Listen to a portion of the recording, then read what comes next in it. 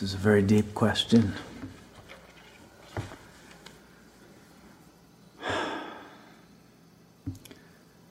People are suffering.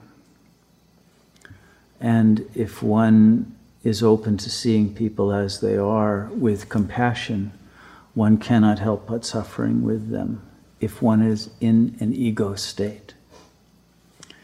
And thus the only way to be able to meet people who are in that state of suffering is to be able to be in a state in which you yourself are free of suffering, in which you know who you are.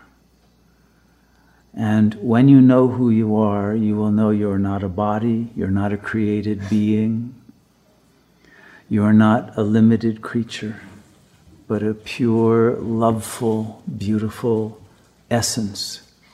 And in the same way that an incense stick gives off beautiful fragrance in a room and doesn't absorb the bad odors that might be in the room, you will be able to give off that love without taking in the suffering of the other.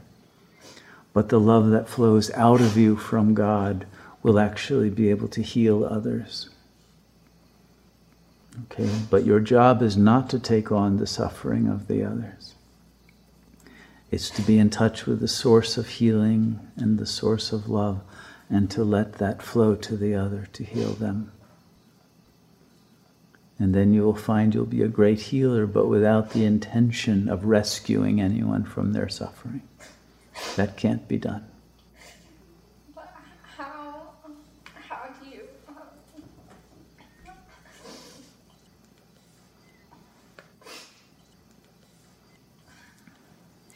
It can be done only through the realization of the silence in which there are no others, and in which the suffering of others is also recognized as an illusion. And then you will not take on that illusion. It does no one any good to take on that illusion. All that is of benefit is to break through the plane of illusion into that of truth, and in truth there is no suffering. But you must be in that truth and the embodiment of that truth, so that there is joy and laughter and love that can heal and dissolve the suffering, but never be a sponge taking it from others.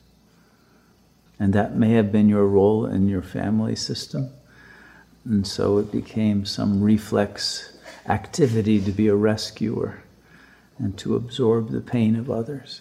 And that is a tendency that must be let go of, so that you can shine with all the radiance of your divine being without your being a target of anyone else's projections.